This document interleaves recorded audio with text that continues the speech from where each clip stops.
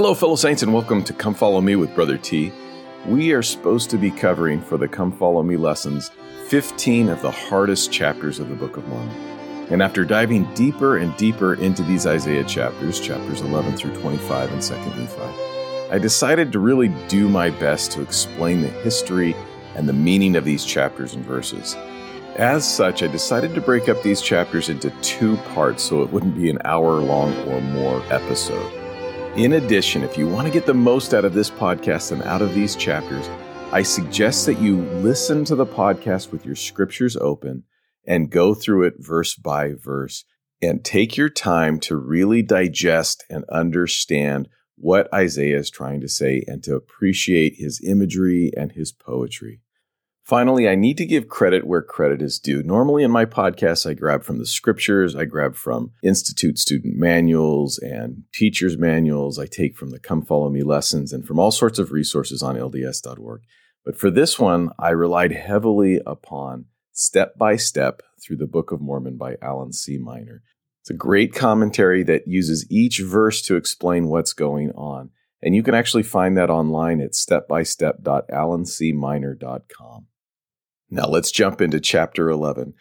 And now we're back to Nephi writing. If you remember, Jacob was writing the previous chapters, and he also quoted Isaiah. And in verse 2, Nephi admits to loving Isaiah, and he also admits to have seen the Christ, and he explains that Jacob has also seen the Christ in verse 3, which make both of them special witnesses or apostles and prophets. And this is also evident that by the mouth of three witnesses, you have Jacob, you have Nephi, and now you have Isaiah that they're quoting, testifying that Christ will come. And I love what Nephi says about the Savior in verse 4. He says, "Behold, my soul delighteth in proving unto my people the truth of the coming of Christ. For this end hath the law of Moses been given, and all things which have been given of God from the beginning of the world unto man are the typifying of him." And that's a clue for understanding Isaiah, is that this is all symbolic of Christ's plan. And Christ's plan, as we know, involves covenants. And that's why he says in verse 5, "And also my soul delighteth in the covenants of the Lord, which he hath made to our fathers. Yea, my soul delighteth in his grace, and in his justice, and power, and mercy, in the great and eternal plan of deliverance from death." Finally, in verses 6 and 7, he gives his testimony of the Savior. He says, "My soul delighteth in proving unto my people that save Christ should come, all men must perish. For if there be no Christ, there be no God. And if there be no God, we are not. For there could have been no creation. But there is a God, and he is Christ, and he cometh in the fullness of his own time." And now we go back to Isaiah. And remember that Isaiah lived about 100 years before Nephi, so his writings were better understood by Nephi. In fact, in chapter 25, he says as much. Of these chapters in the Book of Mormon, President Packer said this: "Most readers readily understand the narrative of the Book of Mormon. Then, just as you settle in to move comfortably along, you will meet a barrier. Interspersed in the narrative are chapters reciting the prophecies of the Old Testament prophet Isaiah. They loom as a barrier, like a roadblock or a checkpoint, beyond which the casual reader, one with idle curiosity, generally will not go.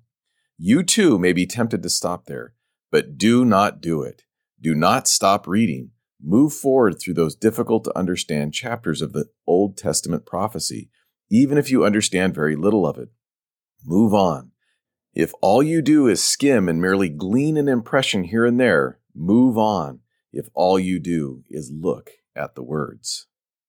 And with that bit of advice, let's jump into chapter 12 of 2nd Nephi, or Isaiah chapter 2. Remember to look for dualism, which is that the writings written about can represent more than one thing. And Isaiah can write about ancient times while also referring to our time. In chapter 12, verses 2 through 3, we're talking about establishing a church in Utah. And LeGrand Richards says, "Isaiah saw the mountain of the Lord's house established in the top of mountains in the latter days. How literally that has been fulfilled. In my way of thinking, in this very house of the God of Jacob, right here on this block, this temple, more than any other building of which we have record, has brought people from every land to learn of his ways and walk in his paths." However, in dualistic form, this mountain of the Lord is not just talking about the Salt Lake Temple, but all of the temples. Bruce R. McConkie said, "All of the holy temples of our God in the latter days shall be built in the mountains of the Lord. For his mountains, whether the land itself is a hill, a valley, or a plain, are the places where he comes personally and by the power of the Spirit to commune with his people. In addition, in verse 3, it talks about walking in his paths, for out of Zion shall go forth the law and the word of the Lord from Jerusalem. And this is what Joseph Fielding Smith said about that. He said, these two cities, one in the land of Zion and one in Palestine, are to become capitals for the kingdom of God during the millennium. Verse 4 is all about the millennium, and Dallin H. Oaks said, many take comfort from the Old Testament prophecy that nations will beat their swords into plowshares and their spears into pruning hooks. But this prophecy only applies to that time of peace, which follows the time when the God of Jacob will teach us of his ways, and we will walk in his paths. For now we have wars and conflicts, and everywhere they are rooted in violations of the commandments of God. Verse 6 has reference to the kingdom of Judah not relying on the Lord, but their allies, and not listening to the prophets, but to soothsayers. In other words, they are acting like the Philistines, or the people who are not the covenant people of God who live in that region, and who worship idols and false gods. Verses 7 through 12 bring up one of the major themes of the Book of Mormon and Isaiah, which is that pride will destroy you. And when you read verse 9, know that the mean man is talking about the ordinary man and not someone who is angry or not very nice to people. The mean man boweth not. So even the ordinary man is not humble.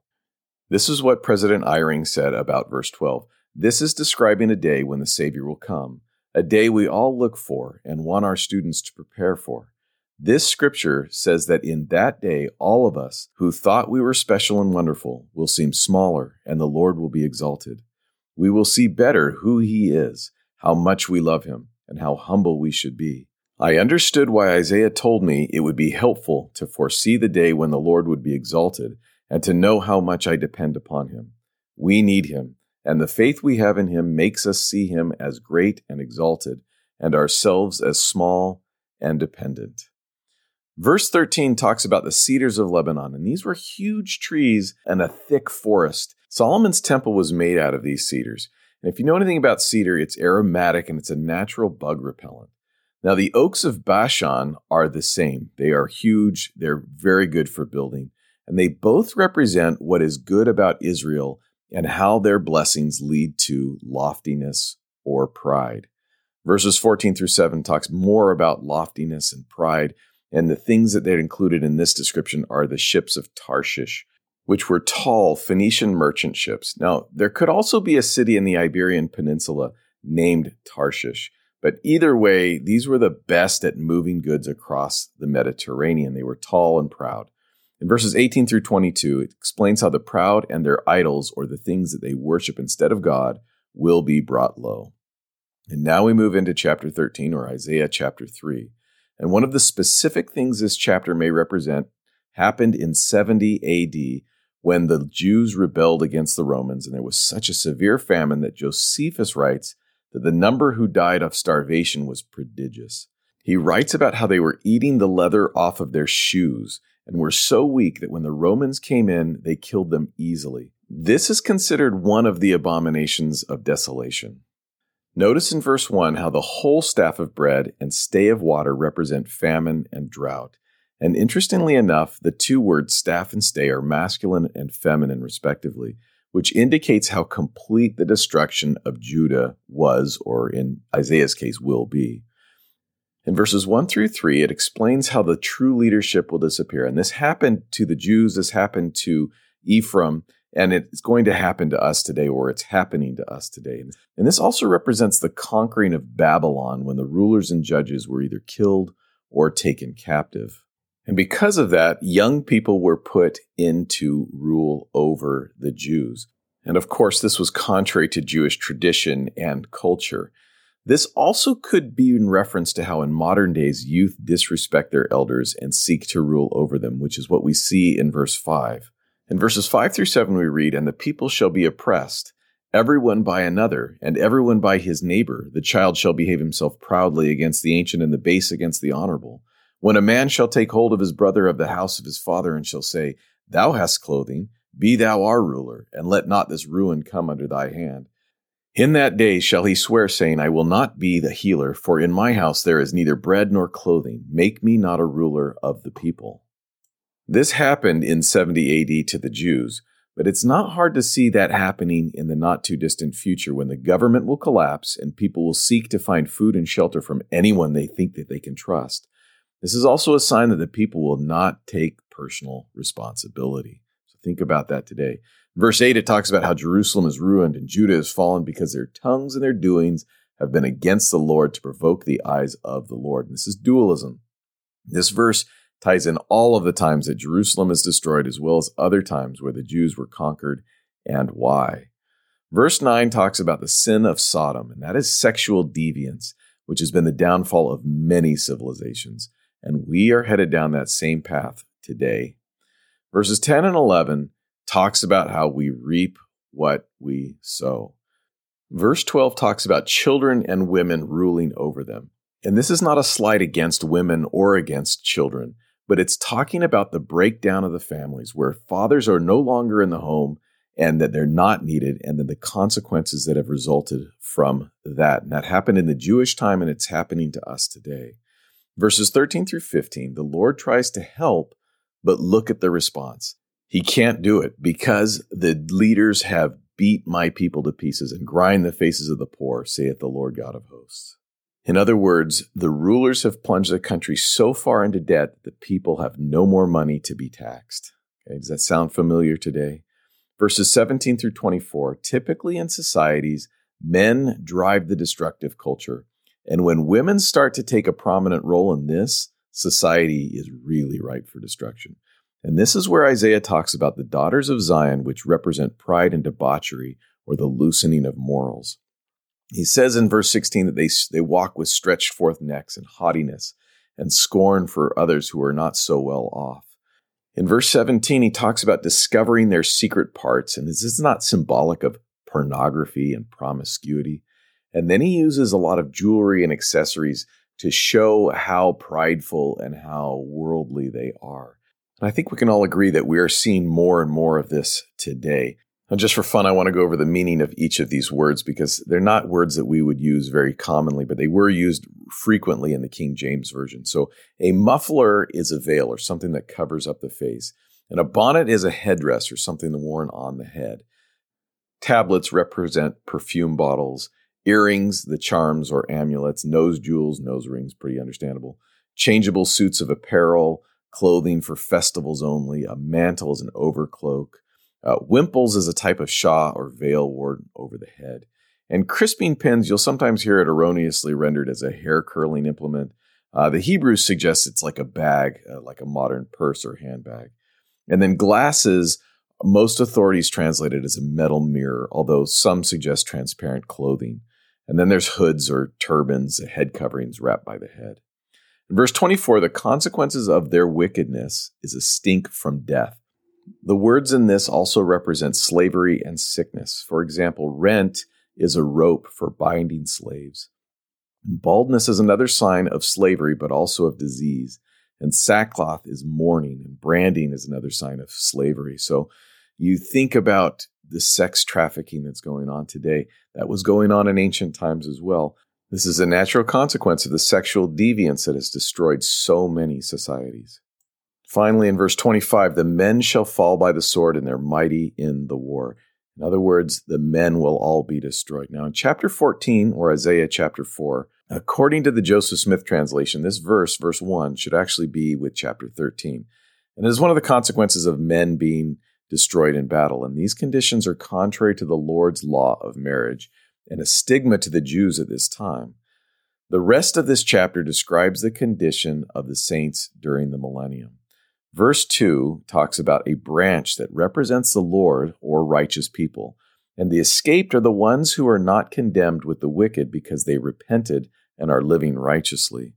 Verses 3 through 4, Zion will be formed in Jerusalem, and the New Jerusalem by the sanctified or cleansed or righteous. Verse 5 talks about a cloud of smoke and flaming fire, which represents the Lord in reference to him leading the Israelites across the wilderness in Moses' time. In verse 6, we read about a tabernacle or canopy, which symbolizes marriage. And the church is the bride, and the groom is Christ, and he will provide shelter. This also could be in reference to stakes as a symbolic meaning of a pavilion or covering before the millennium. In chapter 15, or Isaiah chapter 5, verses 1 through 7, this is the parable of the vineyard. And Isaiah is composing a poem about Christ who planted a vineyard, which represents the children of Israel, in a very fruitful hill, which represents the promised land. And he sets up a border to protect it. And he builds a tower, which represents prophets. And he plants the best vine, or he makes covenants with the children of Israel. And he set up a wine press, and he's expecting good fruit, or that his people would be righteous. But the fruit is wild, or the people are wicked. And he asks himself in verse 4, what else could I have done? And in verse 5, the Lord removes his protection. Remember that the promised land is protected based upon righteousness. In verse 6, he says he's not going to prune or dig anymore, which means that there will be no more prophets and that the Spirit will not be there. And instead, there will be briars and thorns. In other words, there will be false doctrine. There's also going to be no rain or no revelation. In verse 7, he looked to reap what he sowed, but he only got wickedness. And then in verses 8 through 25, you have the 6 woes of wickedness. And in verse 8, we read the first woe. And it reads, woe unto them that join house to house, till there can be no place, that they may be placed alone in the midst of the earth. And this is a little confusing, but it's about income inequality and issues due to unfair alliances or monopoly and secret combinations, where they buy up everything and they control everything so that nobody else can have a piece of the pie. In verse 9, we learn that these people will lose absolutely everything. And one of the ways that they will lose everything is explained in verse 10, that even though their field sizes are large, the yield and the value of that yield will be very low. In verses 11 through 12, we get the second woe, and it's woe unto the partiers. Verse 13 reads, therefore my people are gone into captivity because they have no knowledge, and their honorable men are famished, and their multitude dried up with thirst. And this captivity is sin, and they are starved of the word of God. Verse 14, it talks about hell, and hell's going to need to be a lot bigger to handle all of the wicked. Verse 15, it's the mean, which remember the common man, the mighty man, and the proud man will all be humbled. In other words, everyone will be compelled to be humble, because in verse 16, the Lord will triumph. In verse 17, the destruction of the once amazing estates will be complete, as evidenced by sheep grazing there. In addition, foreigners will take over whatever's left. In verse 18, we get the third woe, and this is that the wicked are tied to their sins. And verse 19 explains why. It's because these people who are tied to their sins are basically saying that they will not believe the prophets until there's enough evidence. So essentially, until the destruction comes, they're not going to believe it. In verse 20, we have the fourth woe. And are we not seeing this profoundly today? This is one of the best scriptures in all of Isaiah, in my opinion, in describing what's going on in our world today. Woe unto them that call evil good and good evil, that put darkness for light and light for darkness, that put bitter for sweet and sweet for bitter. Verse 22 is the sixth woe, and it's for leaders who live in riotous living at the expense of the people. 23 continues, these are the people who take bribes and punish the righteous while excusing the wicked. It says in verse 24 that their punishment is a loss of the true meaningfulness of their lives, and that 25, they will be violently destroyed. But the Lord is still reaching out for them. He will still forgive them. In verses 23 through 27, LeGrand Richards said, in fixing the time of the great gathering, Isaiah seemed to indicate that it would take place in the day of the railroad train and the airplane. Since there were neither trains nor planes in that day, Isaiah could hardly have mentioned them by name. However, he seems to have described them in unmistakable words. How better could their horses' hooves be counted like flint and their wheels like a whirlwind than in the modern train? How better could their roaring be like a lion than in the roar of an airplane? Trains and airplanes do not stop for night. Therefore was not Isaiah justified in saying, none shall slumber nor sleep, neither shall the girdle of their loins be loosed, nor the latchet of their shoes be broken. With this manner of transportation, the Lord can really hiss unto them from the end of the earth, that they shall come with speed swiftly. Indicating that Isaiah must have foreseen the airplane, he stated, who are these that fly as a cloud, and as the doves to their windows? Verse 28 is about hunting converts, and verse 29, the young lions are the missionaries who will be successful, and the enemy cannot stop the work. Finally, in verse 30, the world will constantly fight the missionary effort, but the work will be successful. Chapter 16, or Isaiah 6, is Isaiah's dream where he receives his call, and it's also a metaphor for the Lord calling Israel to step up, repent, and lead. Verse 1 starts off in the year that King Uzziah died. Now, Uzziah was the 10th king in the southern kingdom of Judah, and he began to rule at age 16 when his father, Amaziah, was killed by conspirators in about 767 BC. And Uzziah sought for and followed the counsel of the prophet Zechariah. And while he followed the ways of righteousness, the Lord prospered him. He led the kingdom of Judah in several successful military campaigns against local enemies, and he strengthened the walls of Jerusalem. He supported agriculture. He raised the kingdom of Judah to a condition of prosperity that it had not known since the death of Solomon. But toward the end of his life, as an unauthorized servant of the Lord, Uzziah tried to offer incense on the altar in the temple. And at that time he was struck with leprosy, and that leprosy stayed with him until his death in about 742 BC. So this is happening at about 742 BC. And Isaiah sees the Lord in the temple on a throne in this vision. And in verse 2, it says he sees a seraphim above the throne. Now, seraphim are symbolic angels, and their wings represent power to act. And in this vision, the seraphim have 6 wings, and 6 is the number of man. So they may have power to serve man. It says with twain, which means 2, he covers his face, and with 2 wings, he covers his feet, and with 2 wings, he uses to fly. Now, I don't know why he covered his face and feet, but the face has eyes, nose, mouth, and ears, which are where we gain our senses and how we communicate. And feet are what we use to move or to get work done. So perhaps in this, the seraphim are holding back because they're passing the job to take care of man over to Isaiah. Also, according to McConkie, a seraph means to burn. So it is possible that it is all symbolic of cleansing as well. In verse 3, he says, "Holy, holy, holy." Now, 3 is the number of completion, or the most, or the best. So the seraphim are honoring the Lord the best that they can. And in verse 4, it says, "The temple shook when the Lord spoke, and that the house was full of smoke." Now, smoke or incense is symbolic of the presence of the Lord. And that goes back to Moses leading the children of Israel through the wilderness, that the Lord led them as a pillar of fire or smoke by day. In verse 5, Isaiah expresses how he feels inadequate. And this is not an uncommon feeling, I would assume, for prophets and apostles. In fact, we know that Enoch and Moses, 2 of the greatest prophets that ever walked the face of the earth, felt inadequate and had to be consoled by the Lord to know that they could do what they were called on to do. In verses 6 through 7, he's cleansed by having a live coal put on his tongue by the seraphim.